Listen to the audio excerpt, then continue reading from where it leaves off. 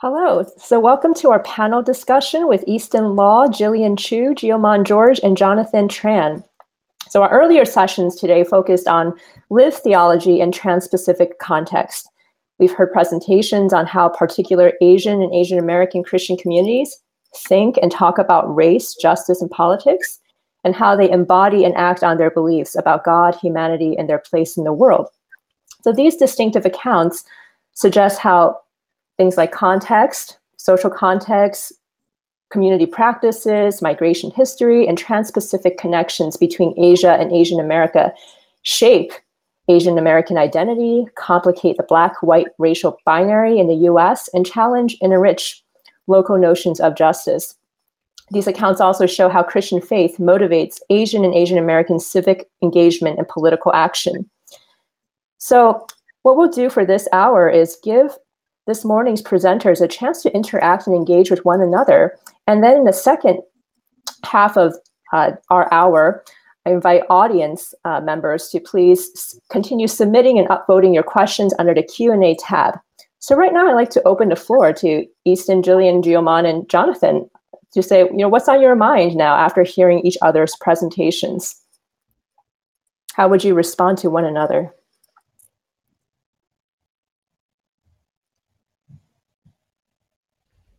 So I could start with a question for Dr. Law. I was wondering, you did put a plug saying that you would be able to share your favorite ethnography references with us, and I'd be interested in that for sure. And I was wondering also how you think about Asian Americans in this will be a little complicated, but in the diaspora. So say you're Asian American, but you ain't in America or Asia. How would you think about something like that? Thanks for that question, Jillian. First, for those that are curious about how to bring together not just on ethnography, but bringing together ethnography and traditional modes of thinking in theology and ethics and these kinds of things, I highly recommend a recent text by Todd Whitmore. Todd Whitmore is a Christian ethicist at the University of Notre Dame, who, not unlike Jonathan Tran, I believe, wasn't trained in ethnography at all, but then took a deep dive into that method. And he did a book called Imitating Christ in Magwi, which is a region in northern Uganda. Imitating Christ in Magwi, published by T&T Clark Press. And this book is amazing to me because he does the hard work of real ethnography, multiple years in the region, but he also weaves theological reflection, history, issues of class, race, economy, colonialism. He weaves this all together in a creative and really powerful text. So that's the one I'm constantly kind of pushing is that text by Todd Whitmore. And regarding what it means to be Asian American and not in Asia or America, it's been hard to do this the past year with everything going on in Hong Kong and China that I care about, but as well as watching things in the United States. And I'm in Switzerland, which is pretty nice. So there's been a lot of survivor's guilt. But I guess the point I'll make here is why I think the trans-Pacific angle on Asian American theology is so important is even though these places are so geographically far away from me, I was often glued to my screen in that mediated way of what was happening. It was still affecting me almost as if I was there, and yet I didn't have a community around to work it out with. And so that the closeness of these things is so much closer than before, even if I'm hundreds of miles away from it.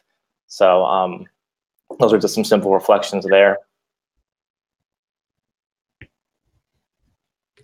I would also recommend. I could perhaps add a little bit. Oh, go ahead. Well, I was just going to say, I would also recommend a volume called Ethnography as Christian Theology and Ethics. It's got a number of voices, including Dr. Whitmore, as well as Luke Brotherton's a number of essays on ethnography and Christianity.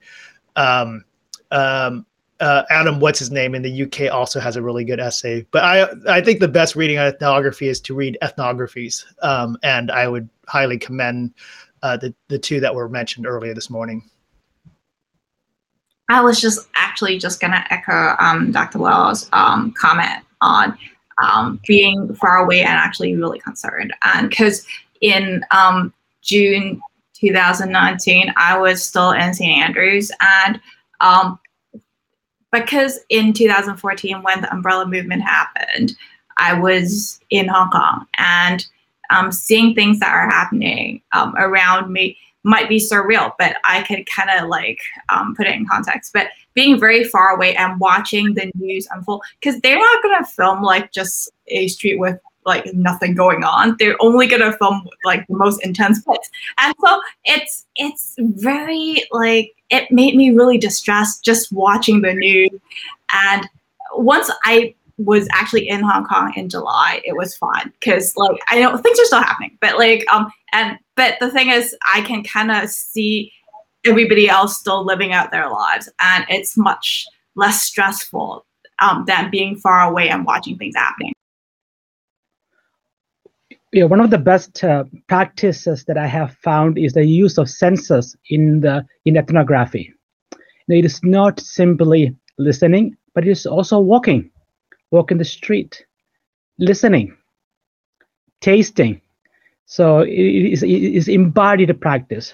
At the City Seminary of New York, we have a practice called the Pray and Break Bread, where we go to all the boroughs of New York City. New York City has 5 boroughs, and we literally go there and just walk the street and listen to what God is doing.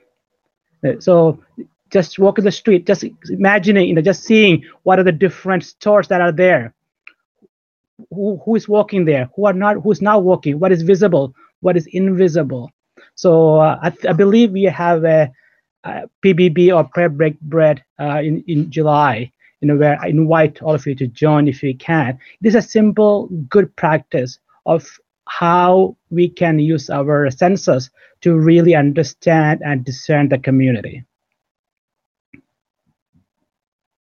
You also mentioned, Dr. George, in your presentation about being present in like Facebook and different social media. And I was wondering, like, how do you see like digital ethnography? It is very important. Pre-COVID, I would not have thought about digital ethnography. But right now, in the Zoom world, Air Meet world, right, it is important, because before I'm a pastor, they will come to the sanctuary, but now through Zoom, I am invited to their home. I'm actually a guest in their living room, or where they maybe. So what does that mean? Where are they sitting? Now, what is the technology, the internet challenges? Again, Jonathan talked about privileges, right? It's also about access and equity that we need to talk about as well in ethnography and in terms of understanding, race, justice, and politics. My scheduled participant observation was supposed to begin March 15th of 2020. You'll notice the coincidence of the date, or at least on the American side, that's when the pandemic shut everything down. So my observations, which were like 15 hours a week, 50 interviews, et cetera, were almost entirely online. But like Dr. George mentioned, it allowed me to be in spaces that, even if I was physically there, would have been difficult. Now, again, this speaks to the hospitality of Redeemer Community Church, as well as a number of people in the Mississippi South. But, I think ethnographers and anthropology and sociology and folks who use that method, this will forever change the way they ask the question of what constitutes ethnography. And that's a good thing. I think that's a good conversation within those guilds. I just want to echo that. Even in my own methodology, I wanted to be in China and Hong Kong for a longer period of time, but family obligations and things changed that. So half of my interviews were done digitally, and the second half were over the course of three months in on site. And it was interesting to be able to compare the way that worked. Some of the relationships I built up over the internet and how that played out live. And I guess this cycles back to that issue that I even brought up earlier, or Jillian brought up earlier, about the world is so much closer now, and yet different. It's just because it's closer doesn't mean it's the same or better or worse, but it's different. And even ethnography has to be, worked out differently. How we use the senses digitally has to be worked out differently. And this is a new chapter in the method, and what the church can be doing with it as well.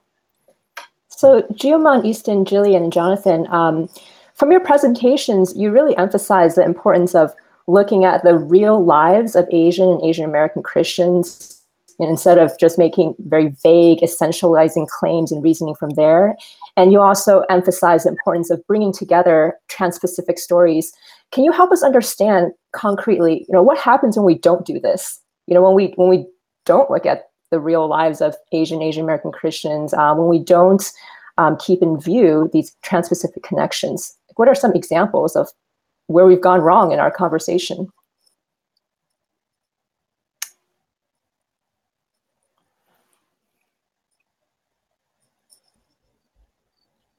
I just published a paper with Political Theology where I offer a kind of sustained critique of what I call whiteness discourse.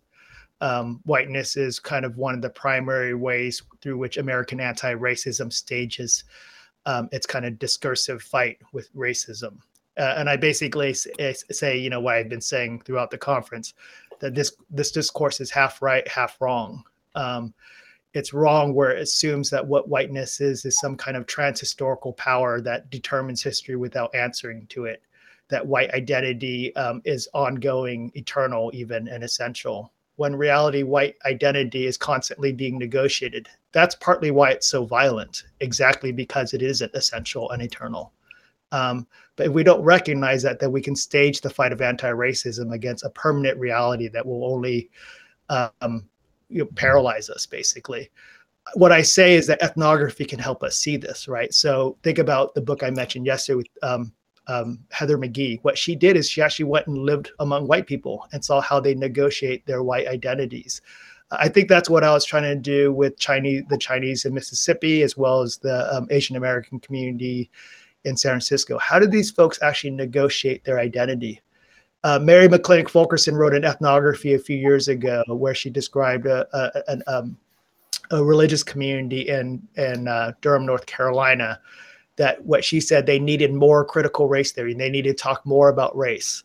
And so I took that theory and assumed that must be the case with the San Francisco church. And what I found was the more they talked about race, the more confusing things got. The abstract theory really didn't help them, right? And so that's what I mean when you write ethnography, you're accountable in a different way. That's why I love it. I mean, it's Christians would just use the language of incarnation. It's answerable because it lives in the world.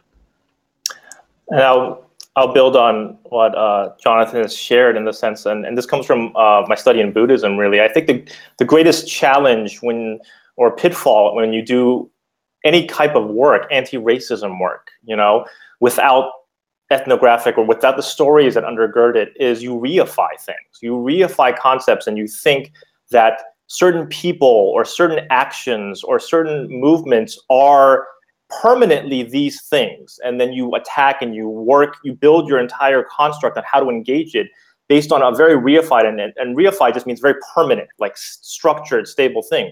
When in reality, they're constantly, all the people that are party to a concept are in fact negotiating it constantly, every day. It is moving, it is changing, it is fluid. And as much as a concept can be helpful, the stories show you that it's just not that simple. And I think that's why so many people resonated with Jillian's presentation, is because it's easy to talk about democracy, communism, China, Hong Kong in these reified forms. But the minute you get into the stories, they mish and mash in ways that just are much harder to handle, but are real. Ironically, they're more real than a reified concept, if you will.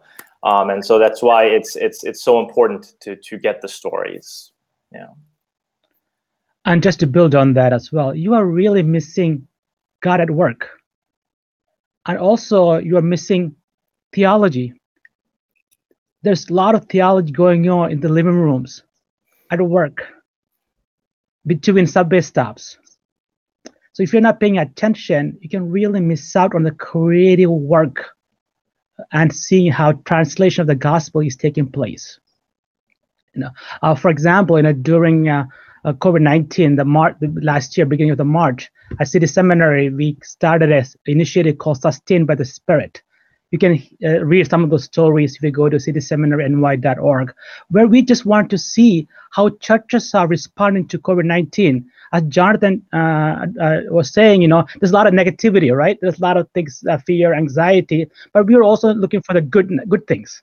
The way the Spirit is working. And we were wonderfully surprised. We shouldn't be surprised because God is in control, but way in which the creativity and the initiatives that the leadership and the lay people are doing, and we would have completely missed it if you had not done that hard work of looking and searching and knocking to see what our church is doing, and I know all of us are doing that at City Seminary. Our initiative is called Sustained by the Spirit. Yeah, I feel like following up with what Dr. George said, I feel like at the entryway of every ethnography should be written the words, "For those with eyes to see and ears to hear." Speaking of which, one of the things I felt I just felt all three of y'all's panelists, your presentation super powerful. One of the things I was so compelled by Jillian's was when she gave the composite voice to the kind of pro-China voice. The beauty of her presentation was, for a while, I thought it was Jillian saying those things, which shows how much she had the courage to inhabit a different way of looking at the world. I started thinking to myself, wow, does Jillian actually think these kind of scary thoughts? The ability to, and the courage to allow yourself to inhabit another way of imagining the world, even one you may find offensive, is this extraordinary work of ethnography. It's both to recognize the problems and deficiencies of a mode of thinking, but also to go with what Dr. George is saying, is to see things that are good and surprising that we might learn from. I was just so like, this is super powerful. Does Jillian actually believe these things? So, I was reminded of something that I'm not sure if this was something that we talked in private or it was part of your presentation. But I remember how Dr. Law was saying how this being embodying the voice and working with community, and because how we're usually working individually, but actually working in community is also super important. And theologians tend to work on their own, but being grounded in a Christian community where it taps into the voices. And so, and this was actually, I practiced this with two of my dear colleagues and friends. These two different narratives before I presented this here. And so, and we were doing this on Clubhouse because none of us are really good at Clubhouse, and without realizing it, it was like a public room and somebody just stormed in listening to me saying this stuff. And I was like, do they really think I think that? And so, and that was an interesting, and I think but bringing to a different point, I think working in community as theologians is so important, not only within Christian church communities, but also with other theologians, other scholars, other academics, because we're able to create so much more powerful narratives just by doing this together, rather than like shielding on our own and just coming up with things that we think might be right. And so I think not only bringing in the voices of the average person, but also collectively in an academic community. Yeah, thank you so much. It's such a rich conversation. And I see we have tons of really great questions in the Q&A. So I want to make sure we have time to at least address several of them. And the first question is from Kyle Chen of Princeton Theological Seminary, and he addresses Dr. Tran. Dr. Tran mentioned the Southern Baptist Church's rejection of critical race theory. I've noticed many conservative Christians dismissing anti-racism efforts and CRT wholesale as Marxist and unbiblical. How can we respond for the sake of church unity around anti-racism? Yeah, I'd love to hear my colleagues answer this too, maybe to save me because it's such a hard question. I mean, I borrow a lot from kind of Marxist anti-ideological thought. That's pretty much all I get from Marxism, because I think it's importantly wrong on a lot of things. But I also am, David Chow constantly helps me remember this, but I don't need to go to churches and talk about Marxism. It doesn't help. It may make me sound smart, but it's also going to alienate half the community. I need to take and re-articulate within Christian terms what I think is continuous, but also name what I think is critically different, right? So, but that's also to say I don't want to kowtow, and I think this is the spirit of the first half of the question, is we don't need to kowtow to people who aren't operating in good faith. That is right. I take the point of the Southern Baptists is they're not operating in good faith. They're not really saying, I've actually looked at critical race theory. I'm actually a committed anti-racist, and therefore what they're saying is I don't want to have to be bothered by thinking anything different than I have, and maybe at some subconscious level recognizing the privileges of their life that they can issue statements like that. I think that's just nonsense, and I think we should call it out as often as we need to. So. I think you handled that wonderfully. I agree. So.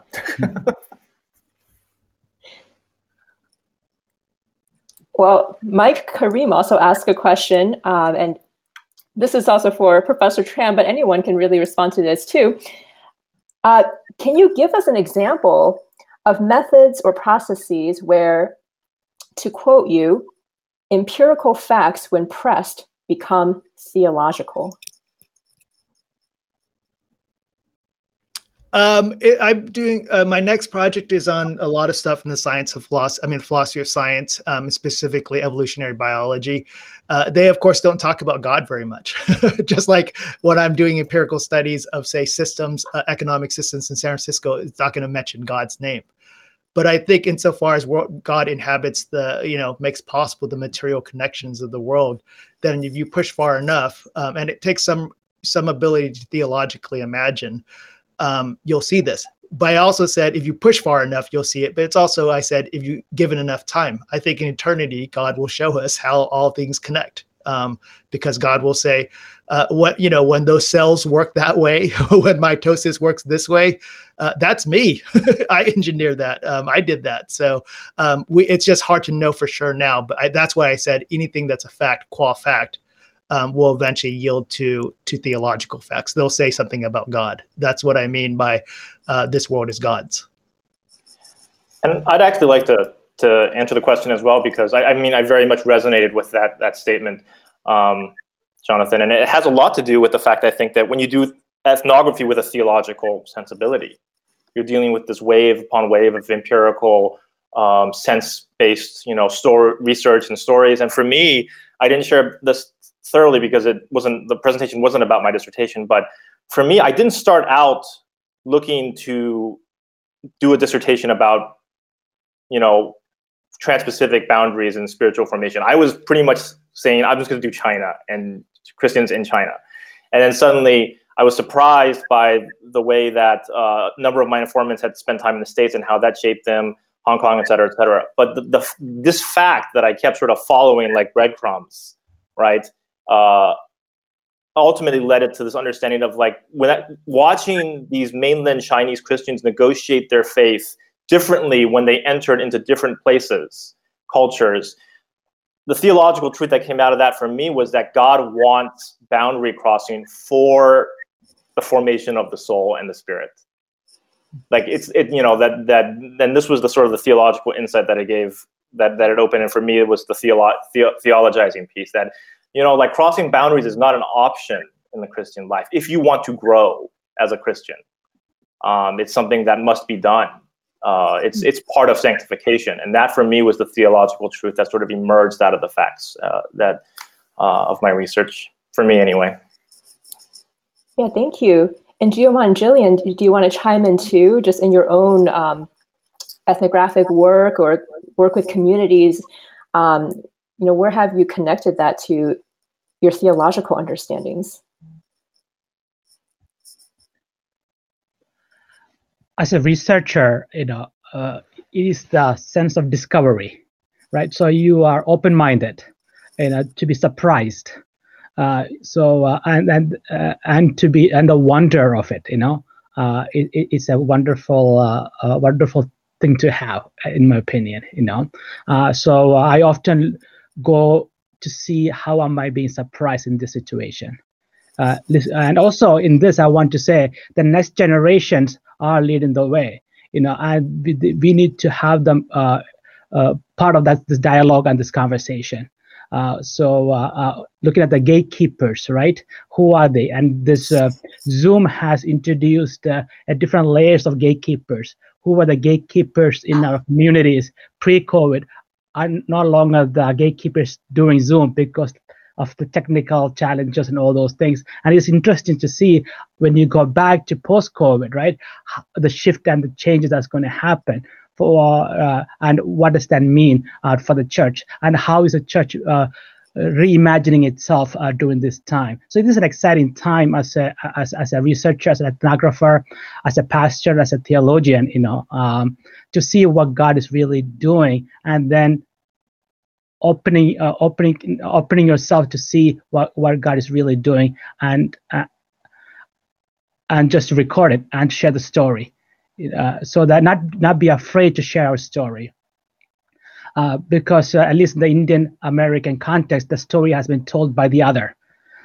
So Indian American in the United States over 50 years now, so they have grown into adulthood. So what does that mean, right? There's an old African proverb: until and unless the lion gets to tell its story, the story will always be told by the perspective of the hunter. So the Indian American story has always predominantly been told from the perspective of the other. We have been defined, for example, model community, right? So right now, through ethnographic research and theology that is emerging, we have an opportunity to write our own theology and write our own story and share it and own our story. And what does that mean to be really part of God's story? Yeah, I echo the sentiments of Dr. George. I'm reminded of Professor Pete Ward from Durham University.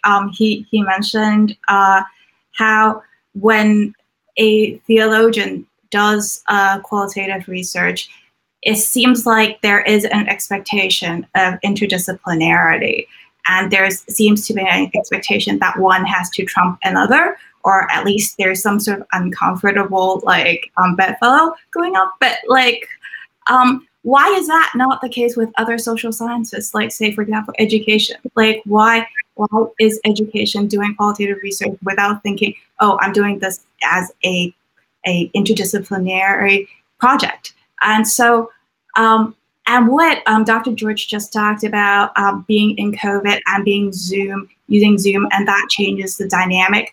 I'm reminded of how in the field, when classes moved from in-person to online, the interactions in the chat box was amazing. But as you know, or you might not, but in Hong Kong context, students aren't that vocal. Like, they aren't gonna all shout out their questions and comments. And if you ask them, do you have a question? You need to stand there for a good few minutes before somebody reluctantly asks a question.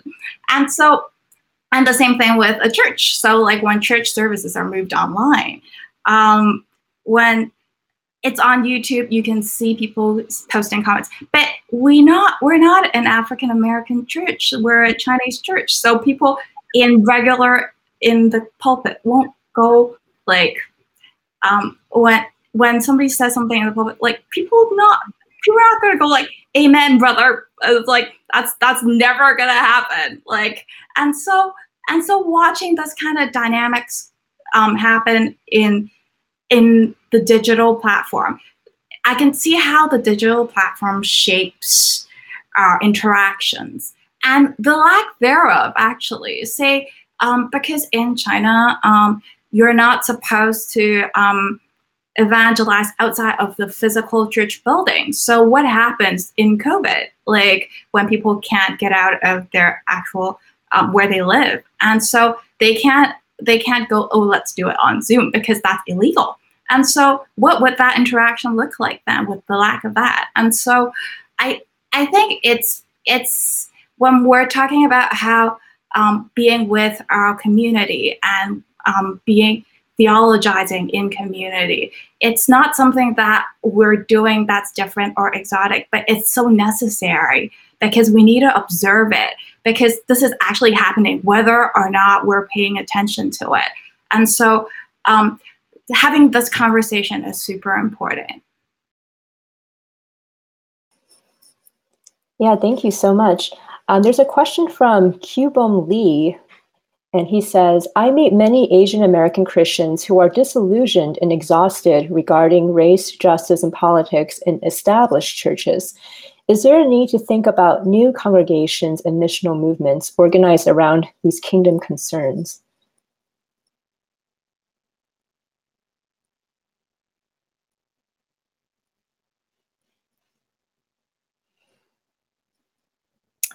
This is a tricky one. My tentative answer will be yes, Dr. Lee, that the church has, if you look at the history of the church, even from a social analysis perspective, the church is constantly renewing itself through new movements within it. And that involves, in some ways, leaving old movements, even if you're not, breaking off like Protestants are schisming all the time, but, monastic movements within the Catholic Church. And if we're just talking about the Asian American Church, I do think that this is a time to reconsider what the Asian American Church is. This builds on Jonathan Tran's call at the end of his presentation. Congregations are important, but maybe we need some new types of Asian American congregations, and organizing will, I think, is a good step to imagining what that might be. That's not to say older congregations are no longer part of the story, but churches renew themselves by changing. And that's my immediate reflection on that. As I shared earlier, as a researcher, I am excited to see what are the ways in which churches are reimagining in the post-COVID, and rather than asking what it ought to be, I want to listen and I want to see. I think there's already a lot of creativities going on. I'm sure there's a lot of those churches maybe already happening. As an ethnographer, our job is to go and see, and visit different churches, and observe and listen, pay attention to what is already going on. And it is an exciting time to see the new ways in which churches ecclesiology is changing. As I said, gatekeepers may be changing. New leaderships may be evolving. So this is really an exciting time in the life of the church. I just wanted to say a couple of things about exhaustion. Right, there's different kinds of exhaustion. There's the exhaustion of our brothers and sisters in the trenches, and they're exhausted by George Floyd's killer is convicted, and in the very same moment, another kid is killed. That's exhausting, right? And this is not just what happened last week. This is centuries of exhaustion. There's exhaustion about the way the current conversation is going. I feel exhausted by being in ecclesial and theological spaces where I'm scared to death of making a mistake, of saying the wrong thing. I'm a human being situated in extraordinarily complex realities. Of course I'm going to make a mistake. We're all going to make mistakes. If we format the conversation in one in which we can't make mistakes, where we can't learn to laugh with one another, where we can't say, that was a terrible thing to say. You're still part of us. We forgive you. If we don't have those basic tools of humanity that Christ gave us, that Christ intensified, how are we possibly going to carry this off, right? And so so there's the exhaustion of the good work, and there's the exhaustion of bad conversations. Now I get why those conversations have gotten bad, because of we need to protect ourselves from certain realities, but we need one that's aerated, open, hospitable, the willingness to kind of extend grace to one another. How do we do that while also claiming for truthfulness and honesty and holding each other accountable? I want to say that that's what Christianity is. When I became a Christian at age 20 or whatever, the primary claim was I was in India, realizing there's no way I'm going to be able to carry off this stuff Jesus says about the poor, given the reality of the streets of Calcutta. And the word for me was the passage from Paul, "My grace is sufficient for you," which is something like, Jonathan, I know you're going to blow it constantly. I'm still going to take you in. I think we need spaces like that.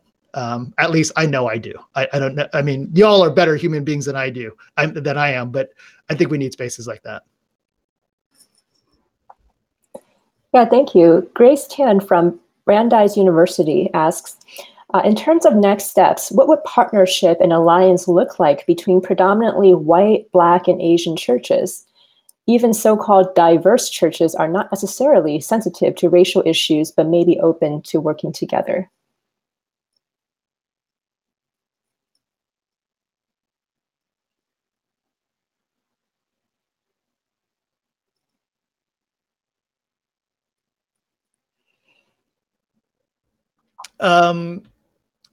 Just to get us started, my guy Greg Lee and my guy Ray Chang recently hosted a conference with the Christian Collaborative with historic Black churches in Chicago. And it began with reckoning with their relationships with one another.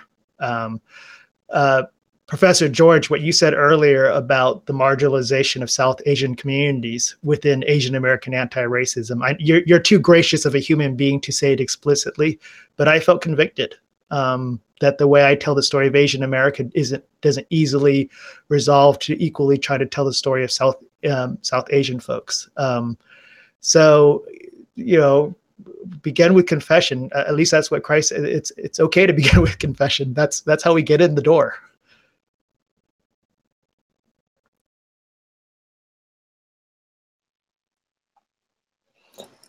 Yeah, next two questions are kind of related, and they have to do with limitations of ethnographic work. Christopher Thie asks, there could be some dangers of unhealthy obsession with methodology. Might methods devolve to become totems for conjuring accuracy, reifying even a community for pretext? And Kevin Volrath of PTS also says, I am all for the use of ethnography, and might you speak to the limits of its usefulness, whether for Asian American liberation or for theological questions? This is a really important question. I just want to emphasize that and then pause to dwell on it some more, but it's a really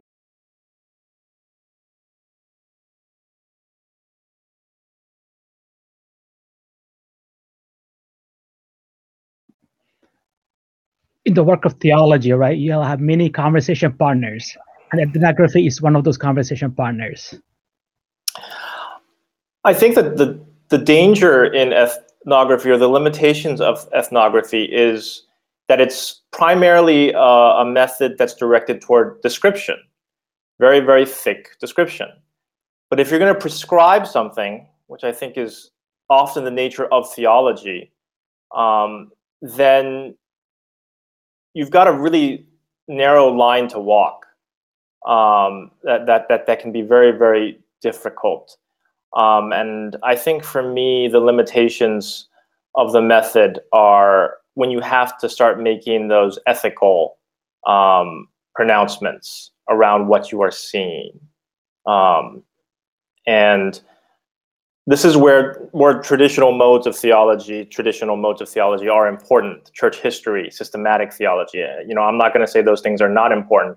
I think those have just lost their grounding.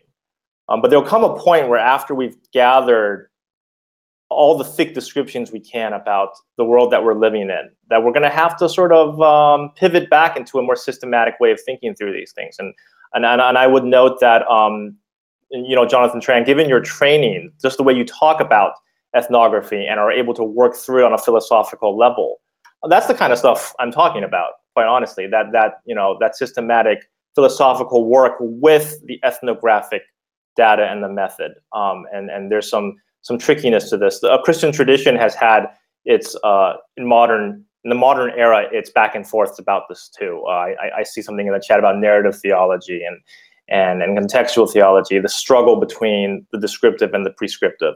I think that's the big thing that I struggle with when I think.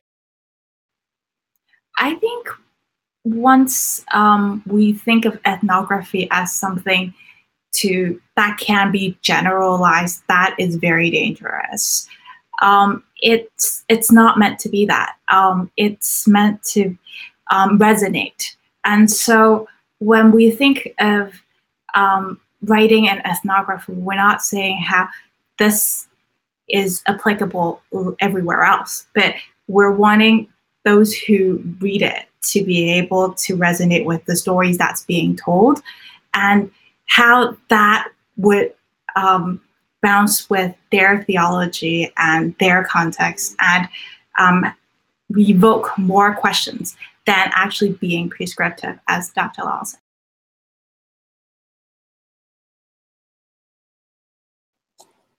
Yeah, this is very helpful, and it reminds me of what many of you said earlier about how this is such a dialogical process between you and the informants, and it really also encourages accountability and self-reflexivity, understanding, our own normative values and what has shaped us and our thinking, and being able to interrogate that and be critical about that in conversation with those we are talking to. And I think that's just very important parts of this discipline, this work. So thank you so much for speaking to that.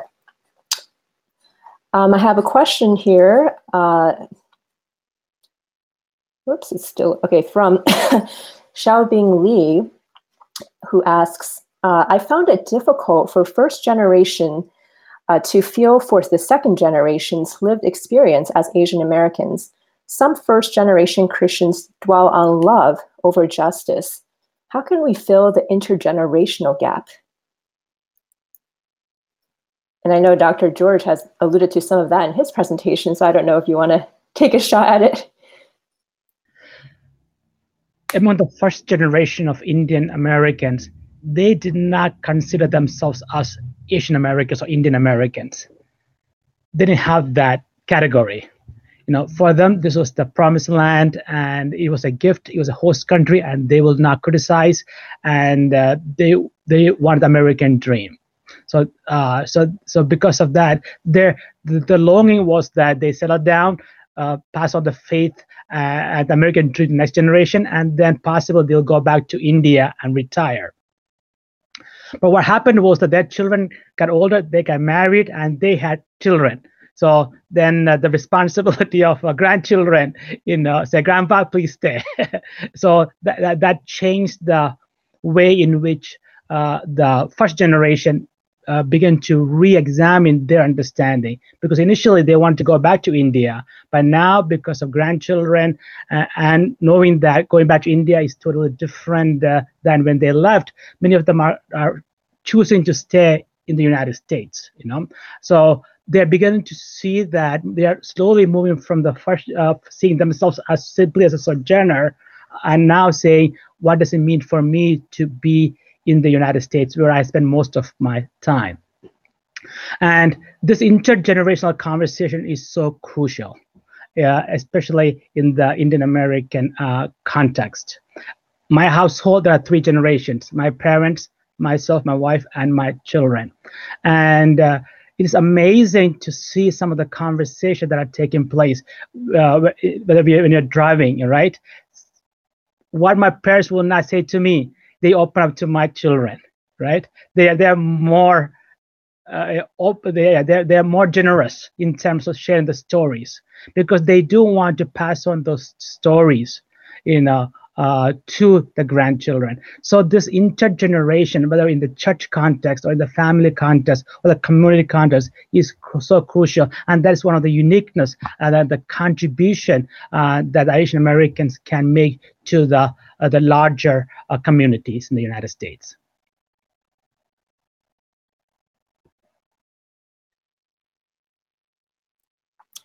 Yeah, thank you. I see a very interesting question from Shujie Liu of Regent College. And the question is, I'd love to hear more just from the different panelists selected, how you selected the specific communities that you've studied. what did it look like to go from an initial interest in that community to properly deciding to focus your study on that community? So I think that's a really interesting question, because when we're talking about, I want to learn something about Asian American, like how do you go about selecting a community to study, and what goes into that process?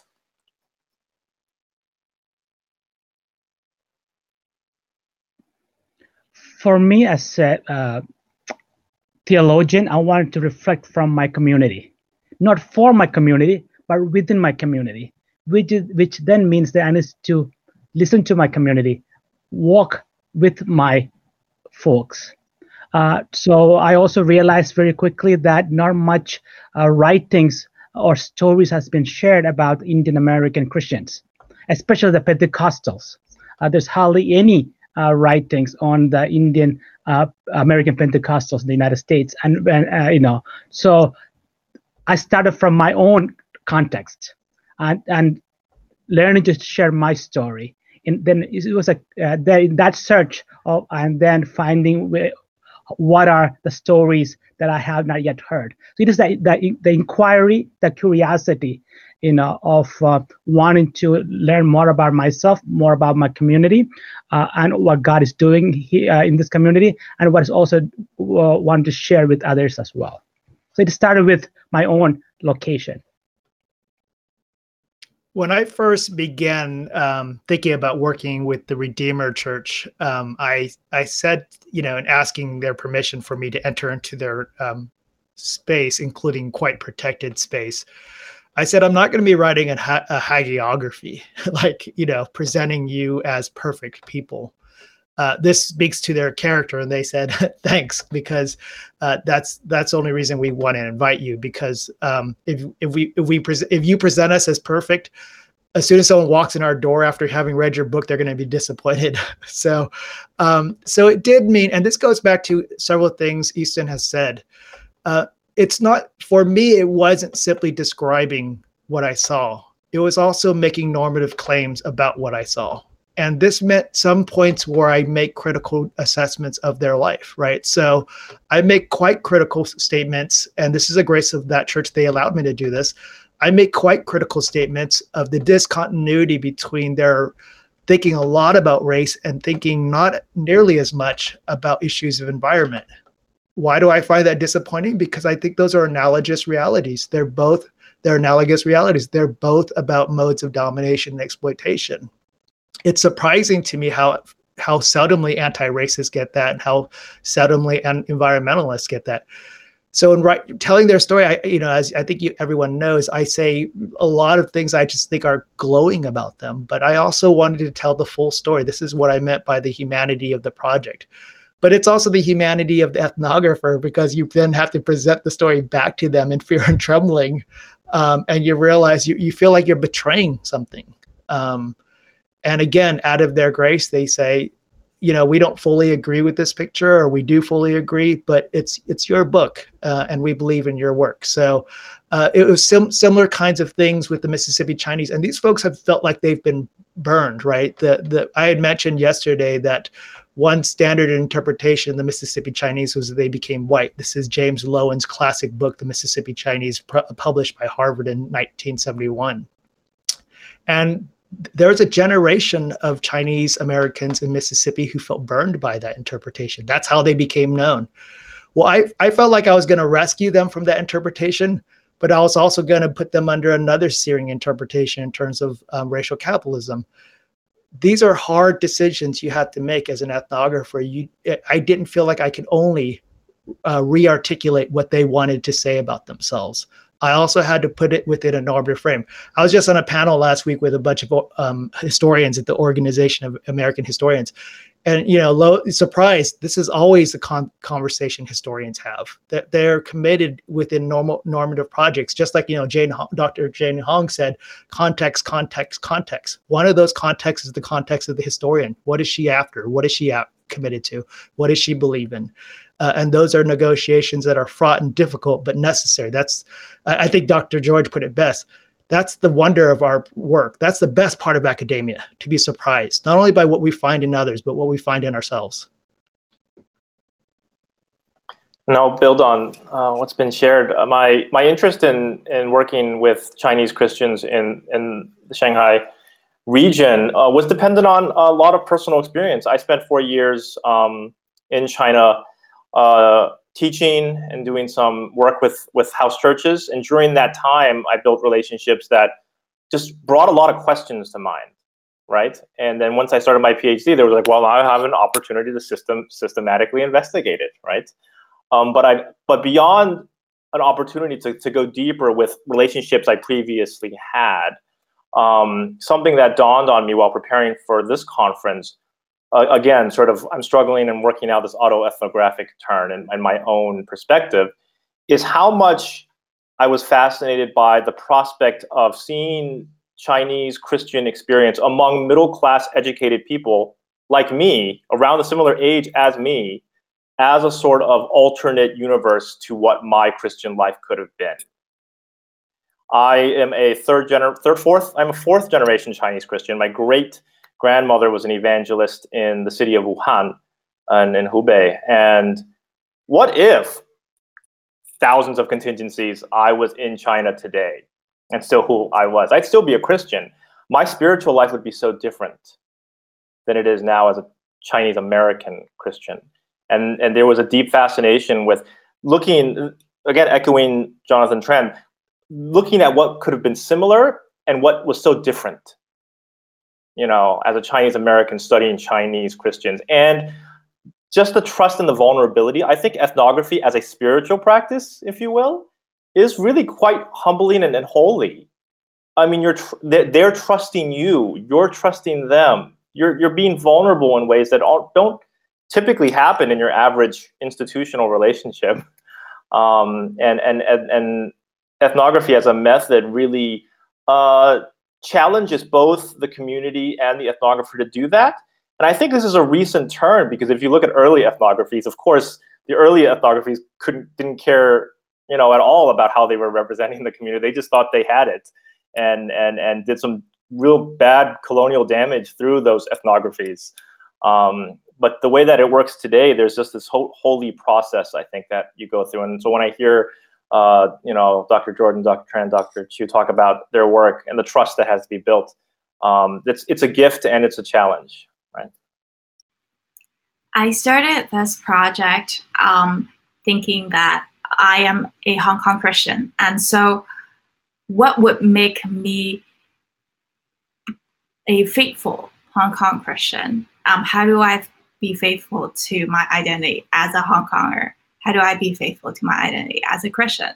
And so with that very simple idea in mind, I came into doing an ethnography. And the way I approached the communities is through personal connection. So as an insider researcher, I connected with my gatekeepers, and my gatekeepers were able to point me to people who were interested in sharing. And so I can see limitations in that for sure, because obviously this is not just a critique on myself, but also just interviews generally is a very middle class, educated sort of practice, and the voices of the middle class educated comes out pretty prominently, because those who value conducting interviews and those who value research are usually those who have the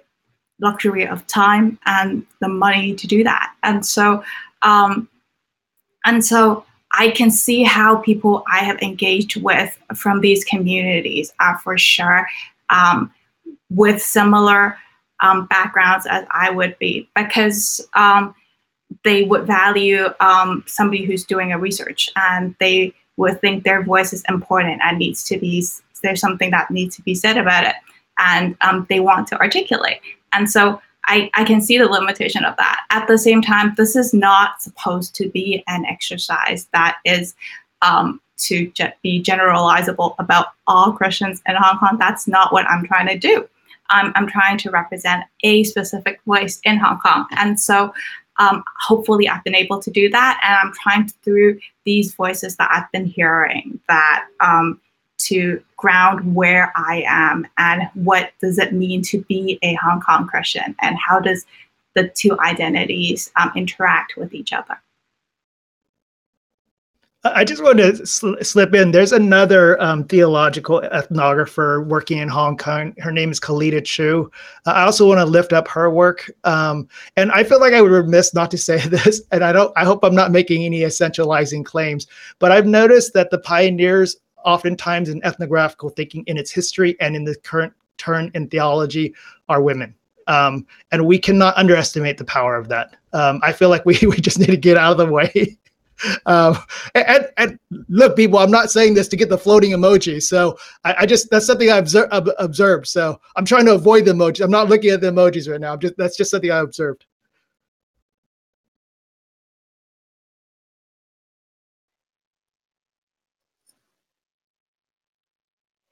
Yeah, thank you so much. And I just have one final question for the panelists here, because we talked a lot about the importance of particular stories, of not generalizing or prescribing, but then we talked about the tension about how theology sometimes, it is meant to be interventionalist, right? We're trying to disrupt something. We're trying to say, hey, this is how we can be more faithful. This is how we can be more aligned with what we think God might be doing in this world. Here's where we might need to repent. Here's where we might need to change direction. So how do you negotiate that tension, between wanting to say, honor the specific particular aspects of your work and understanding its limitations, but then also understanding its potential and its power to resonate with others and to speak into other situations?